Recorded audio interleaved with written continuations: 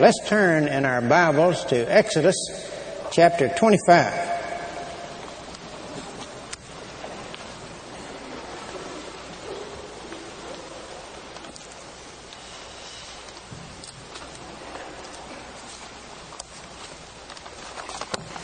I recently was with one of our members who was all excited about something he discovered in his Bible reading in his quiet time.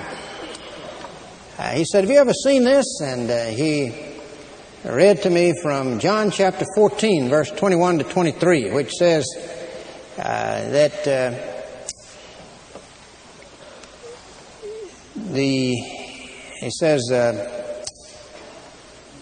he that hath my commandments and keepeth them, he it is that loveth me, says Jesus, and he will be loved of my Father. And he said, I will manifest myself to him. And Judas, not Iscariot, said unto him, How will you manifest yourself to us and not to the world? And Jesus said, If a man loves me, he will keep my words. And my Father will love him, and we will come to him and make our abode with him. He said, did you ever see that? That Jesus and the Father are going to come and make his abode with me, dwell with me. Isn't that exciting? That's God the Father, God the Son, and of course God the Spirit. All will dwell with me. Well, that's exactly right. And that's something to get tremendously excited about. In this portion of Scripture, you have something very similar to that. At the same time that the Ten Commandments are given to Moses at Mount Sinai, God gave a system of worship whereby His people were to worship Him. In verse 8, notice what the Israelites were to do in Exodus 25. Let them make me a sanctuary or a holy place. Other titles given to this sanctuary, it's called a tabernacle, and that comes from a root word, pitch your tent. God would pitch His tent among His people. It's called a tent of meeting. The idea that God would meet with them and they would meet with Him at this sanctuary.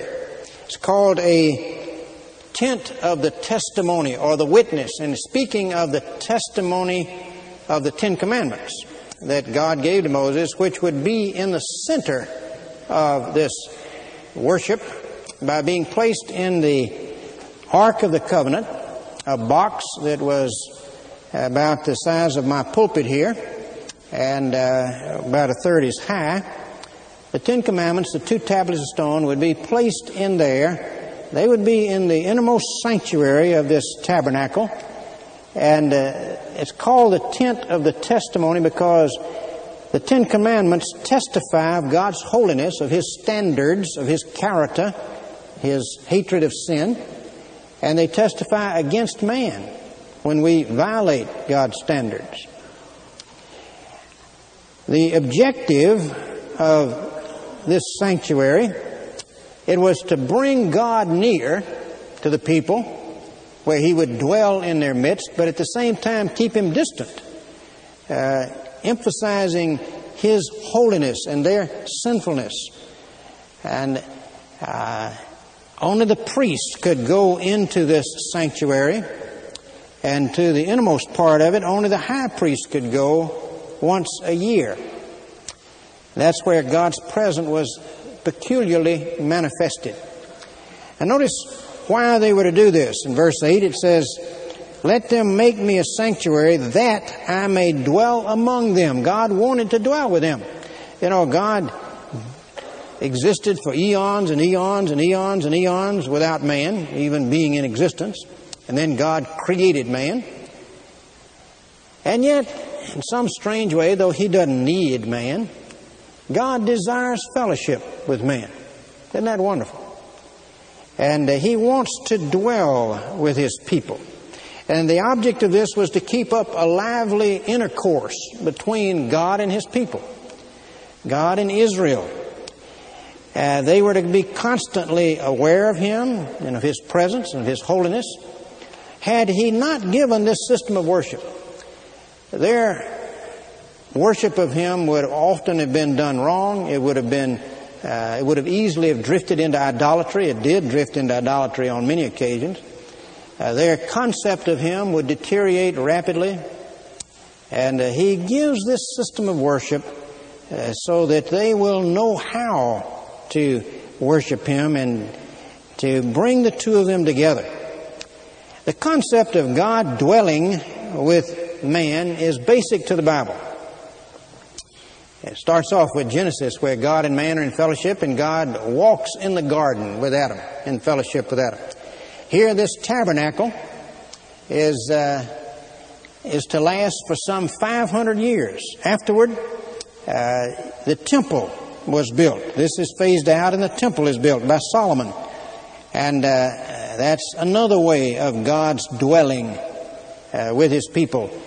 The temple was on exactly the same pattern as this tabernacle. The design of it, the furniture in it, everything was doubled in terms of measurements, but the same basic layout.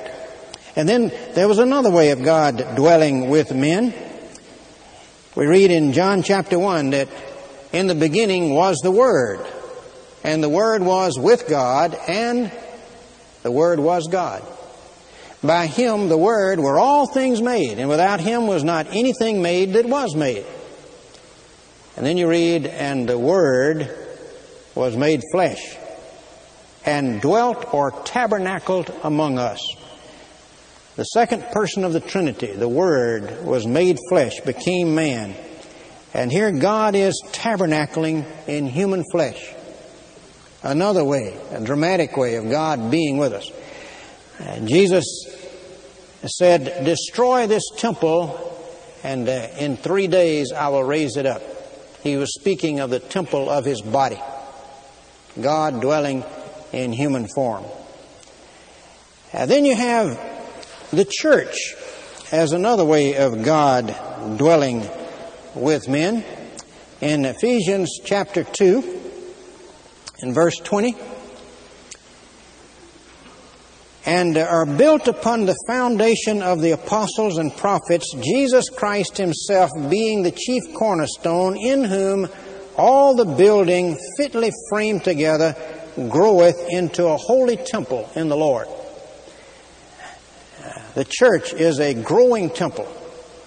It's constantly growing as people are being added to the church. And God dwells with His people through His Spirit. When Jesus ascended, He sent the Spirit in a new and fuller way to dwell in His church.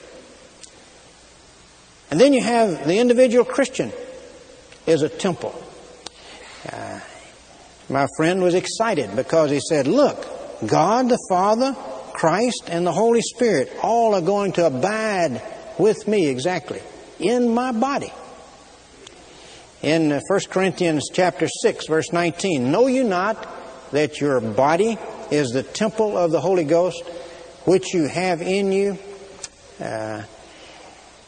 In 2 Corinthians 6:16, we are a temple of the living God, even as God said, I will dwell in them and walk in them. I will be their God, and they shall be my people.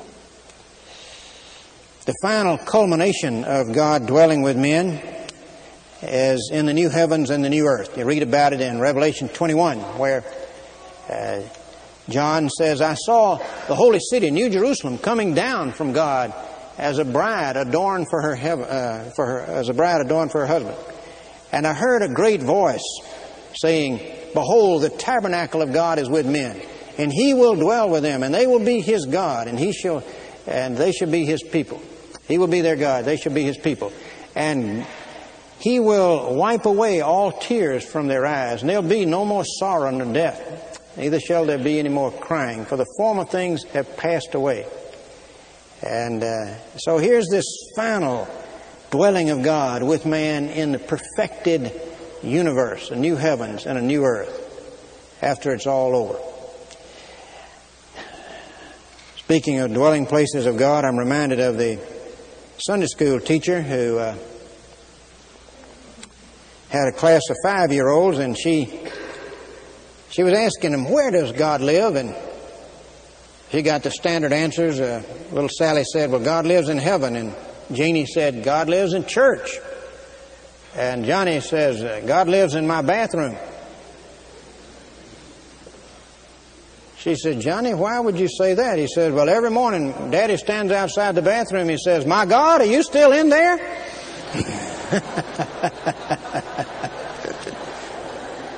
Well, God does live in our homes. Praise God. If we belong to Him.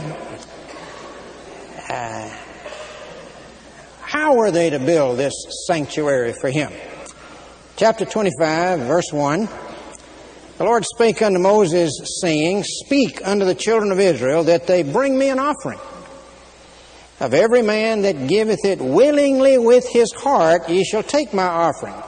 This is the offering which ye shall take of them, gold and silver and brass and blue and purple and scarlet, fine linen, so on. They were to bring gifts, costly gifts, for the building of this sanctuary. And yet, they were to bring it with a willing heart, and He was only to accept it from a person who brought it gladly, with a willing heart. Our gifts are not acceptable to God if we do it grudgingly. Somebody pressured us into it. We don't want to do it. God wanted them to manifest in this way their desire for fellowship with Him. And how did they respond? Chapter 35, verse 20, it speaks of how they responded. And the congregation, all the congregation of the children of Israel departed from the presence of Moses, and they came, every one whose heart stirred him up, and every one whom his spirit made willing. And they brought the Lord's offering to the work of the tabernacle of the congregation, and for His service, and for the holy garments. They came, both men and women, as many as were willing-hearted.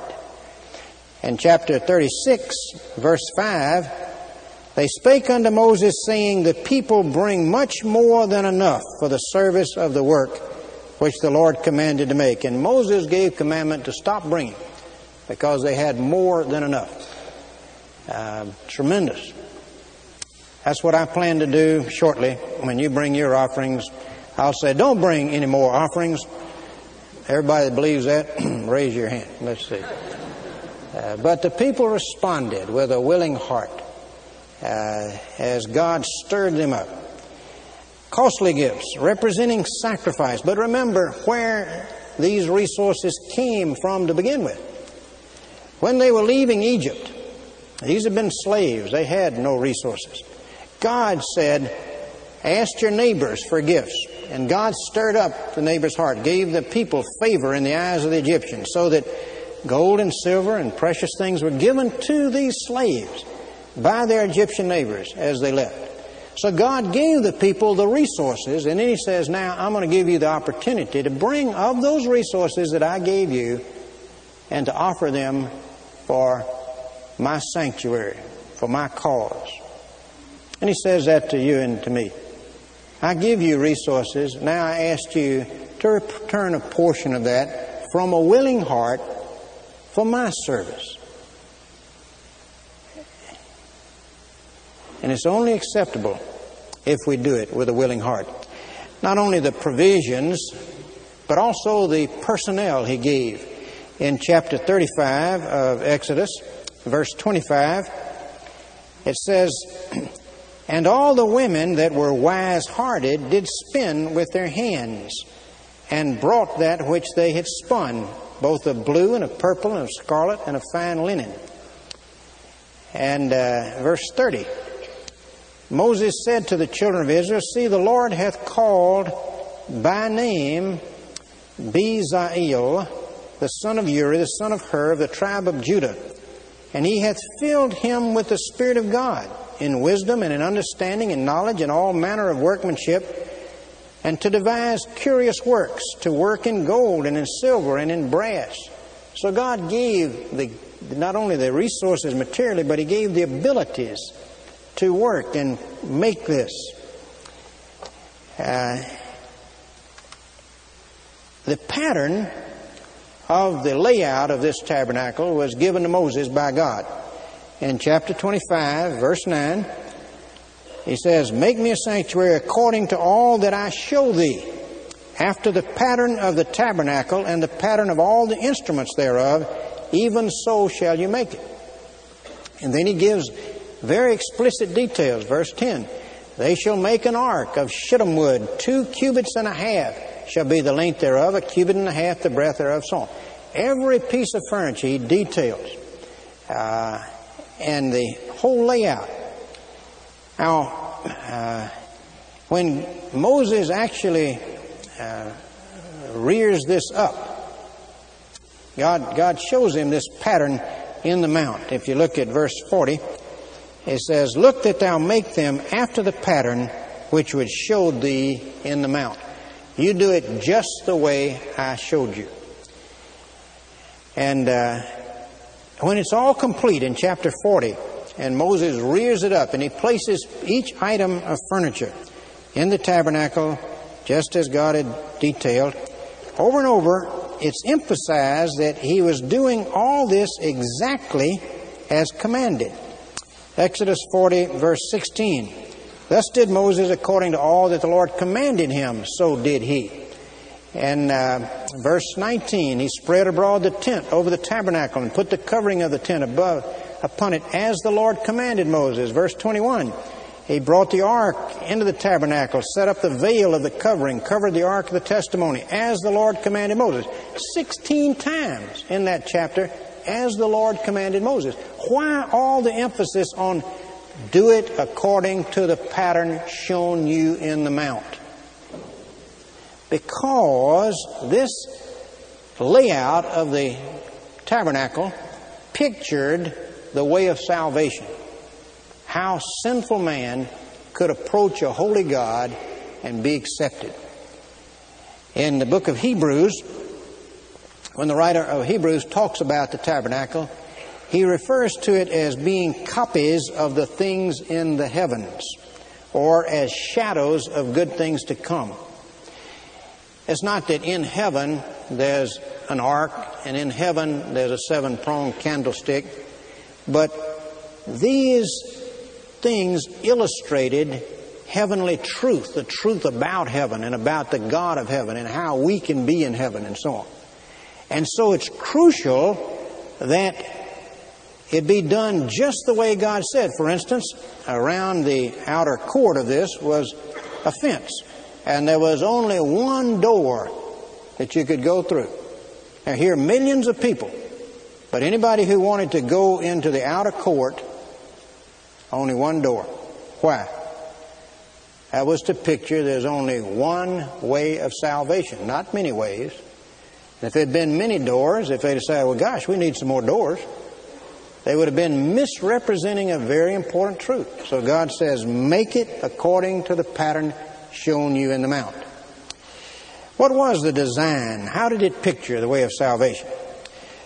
Well, you go through that one door into the outer court, and in the outer court there was an altar, a brazen altar on which they would offer burnt offerings.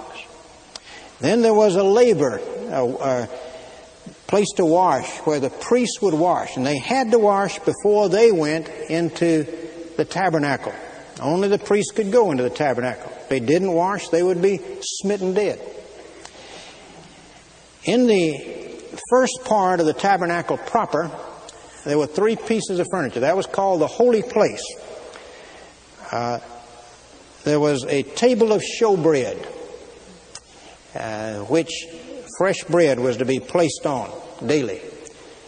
And this pictured the concept of man's offering to God of the fruit of the harvest, that God had given bread and man is now saying thank you as he presents a portion of this back to God, the first fruits in a sense. And there was a 7-pronged lamp stand or candlestick made of gold that was to give light. That pictured the fact that Israel was called to be a light to the nations, and Christ is the light of the world. There was then a smaller altar of incense right before a huge veil. And that incense pictured prayers of intercession going up to the Lord. Then there was a veil separating the innermost sanctuary called the holiest of all. Only the high priest could go through that veil once a year on the Day of Atonement, Yom Kippur. Inside that veil was this box, the Ark of the Covenant, overlaid with gold, inlaid with gold. Inside of it were the 2 tablets of stone, the 10 Commandments. The top of the box, there was a gold, solid gold covering, a sheet of gold to place over the top of the box called the mercy seat, covered the entire top area. And on that plate of gold were 2 cherubim, 2 angelic type beings fashioned that looked back down on the mercy seat, their faces toward the mercy seat. When this would be set up, when it was actually all set in place, the cloud that led the children of Israel by day and became a pillar of fire by night moved over the tabernacle and went into that innermost part, that holiest of all, and settled right over the mercy seat. So there was a supernatural glow called the Shekinah glory there. In Leviticus chapter 16 and verse 2, you read this. The Lord said unto Moses, Speak unto Aaron thy brother, who was the high priest, that he come not at all times into the holy place within the veil, before the mercy seat which is upon the ark, that he die not. He can only come once a year. For I will appear in the cloud upon the mercy seat.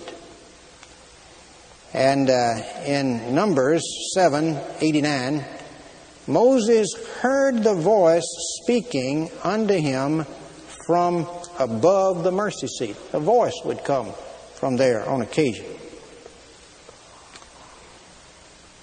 What did that picture?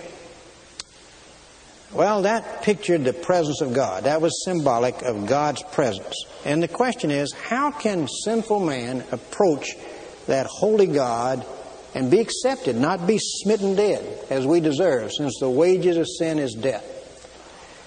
Well, the priest on the Day of Atonement, Yom Kippur, would take a lamb or a goat, and he would confess the people's sin over the head of the lamb in the sight of all the people, symbolically transferring their guilt to this third party.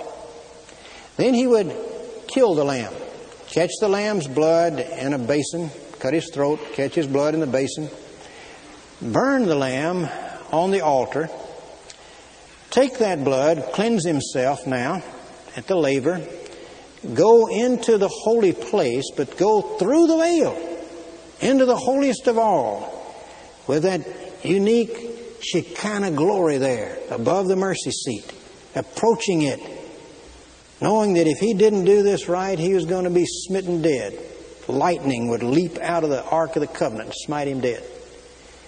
Take that blood and sprinkle it and pour it over the mercy seat. And then he would come out and he would tell the people atonement had been made and was accepted. He was still alive. My goodness. What's being symbolized is the lamb pictured Jesus Christ. Remember, John the Baptist pointed to Jesus and said, Behold the Lamb of God that takes away the sin of the world. He's the real lamb. His blood would be shed for our sins. His blood would cover the broken law that testified against us. And on that basis, God could be merciful and yet just. He's not overlooking His law. Payment's been made. In the New Testament, in Romans 3, when it says that God set forth His Son to be a propitiation, you could translate that, He set forth His Son to be a mercy seat for us. And His blood covers the broken law. God says, There will I meet with you and there will I commune with you. In verse 21 and 22 of chapter 25 there. There I will meet with thee, and I will commune with thee from above the mercy seat, from between the two cherubim which are upon the ark of the testimony. There's how you and I can meet, says God, and I can forgive you. So the way of salvation being pictured, and of course all of this being fulfilled with the coming of Christ. There's a classic picture coming out of World War I where a communication line had been broken on the front, and a soldier had been sent to find where it was broken and to get the cable back together and the wires back together. He found it, and he grabs a wire in each hand, and just as he's getting ready to splice them together, he's shot dead. And he falls, but he falls holding the cable in both hands, and his body connects the two. His body becomes the missing link of the conduit here, and messages go through his body, conducted through his body. And this was drawn, this famous scene, it was drawn by an artist, and underneath the artist put mission accomplished. And then he put one word, through. Well, see, that's what Jesus did. Jesus, when he died on the cross, he says, it is finished. And we can say, mission accomplished. Through. Jesus Christ is the one through whom we can meet with God, and God can meet with us, and we can be forgiven and accepted. As we put our faith in Jesus Christ, and as we surrender our will to Jesus Christ, He abides, He makes His abode with us. We are part of that temple that God dwells in. Through. It is finished. And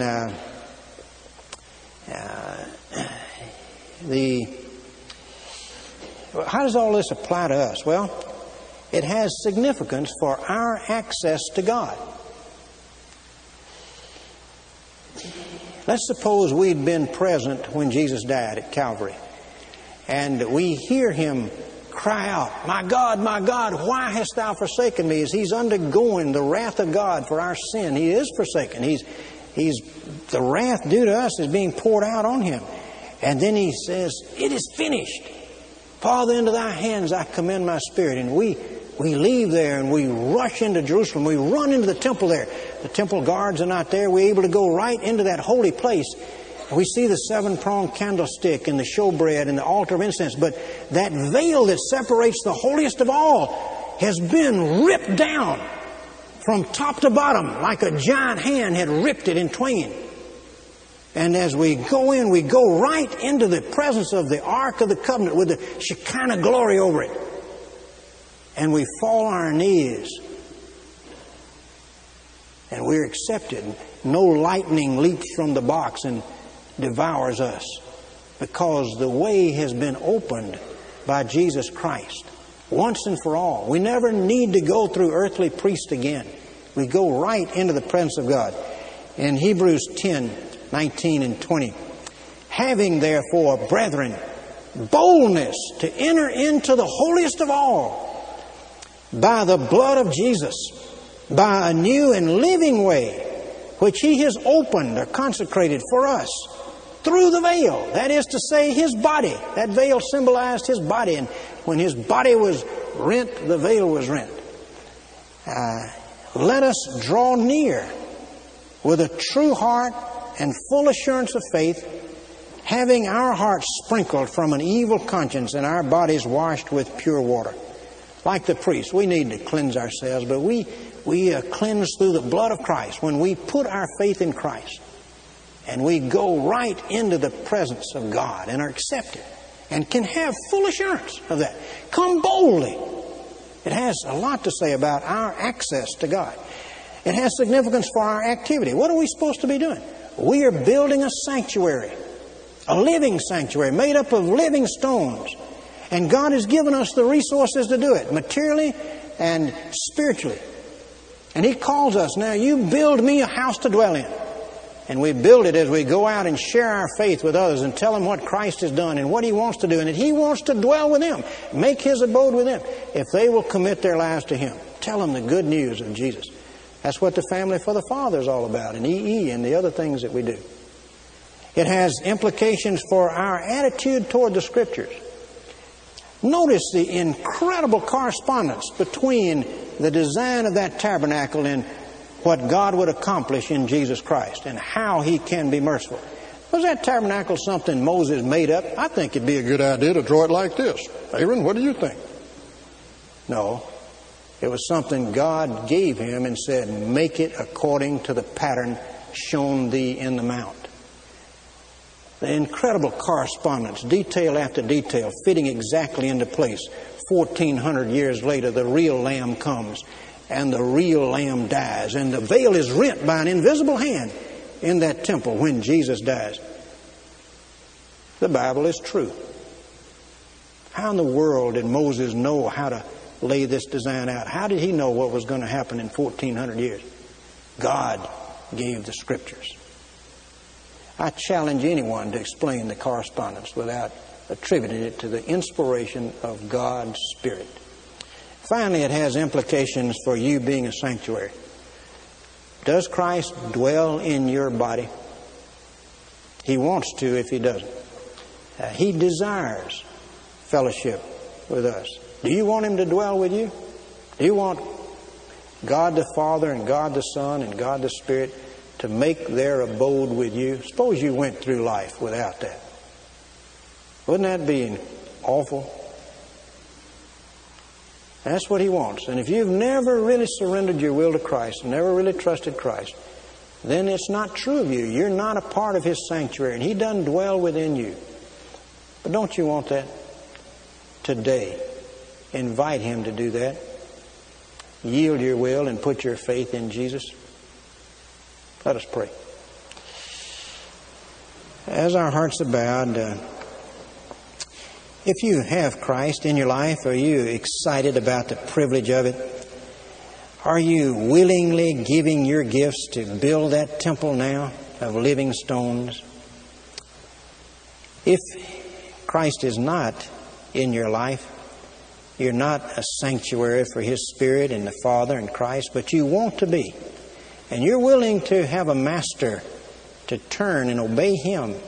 You believe Jesus' claims to be God the Son who died for your sins and rose from the dead. You want to receive Him and put your trust in Him. You pray in your heart the prayer that I pray out loud right now. Jesus Christ, I want to be a sanctuary for you and the Father and the Holy Spirit. And I invite you to come and make me your sanctuary. Dwell in my body.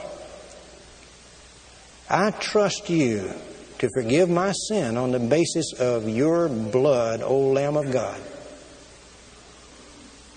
And I trust you to come into my life. I surrender my will to you, purposing to obey you. Amen. If you prayed like that, don't expect immediate feelings, but trust that He has come to live within, and come and tell me or someone about it so we can help you grow. I'd like to give you some literature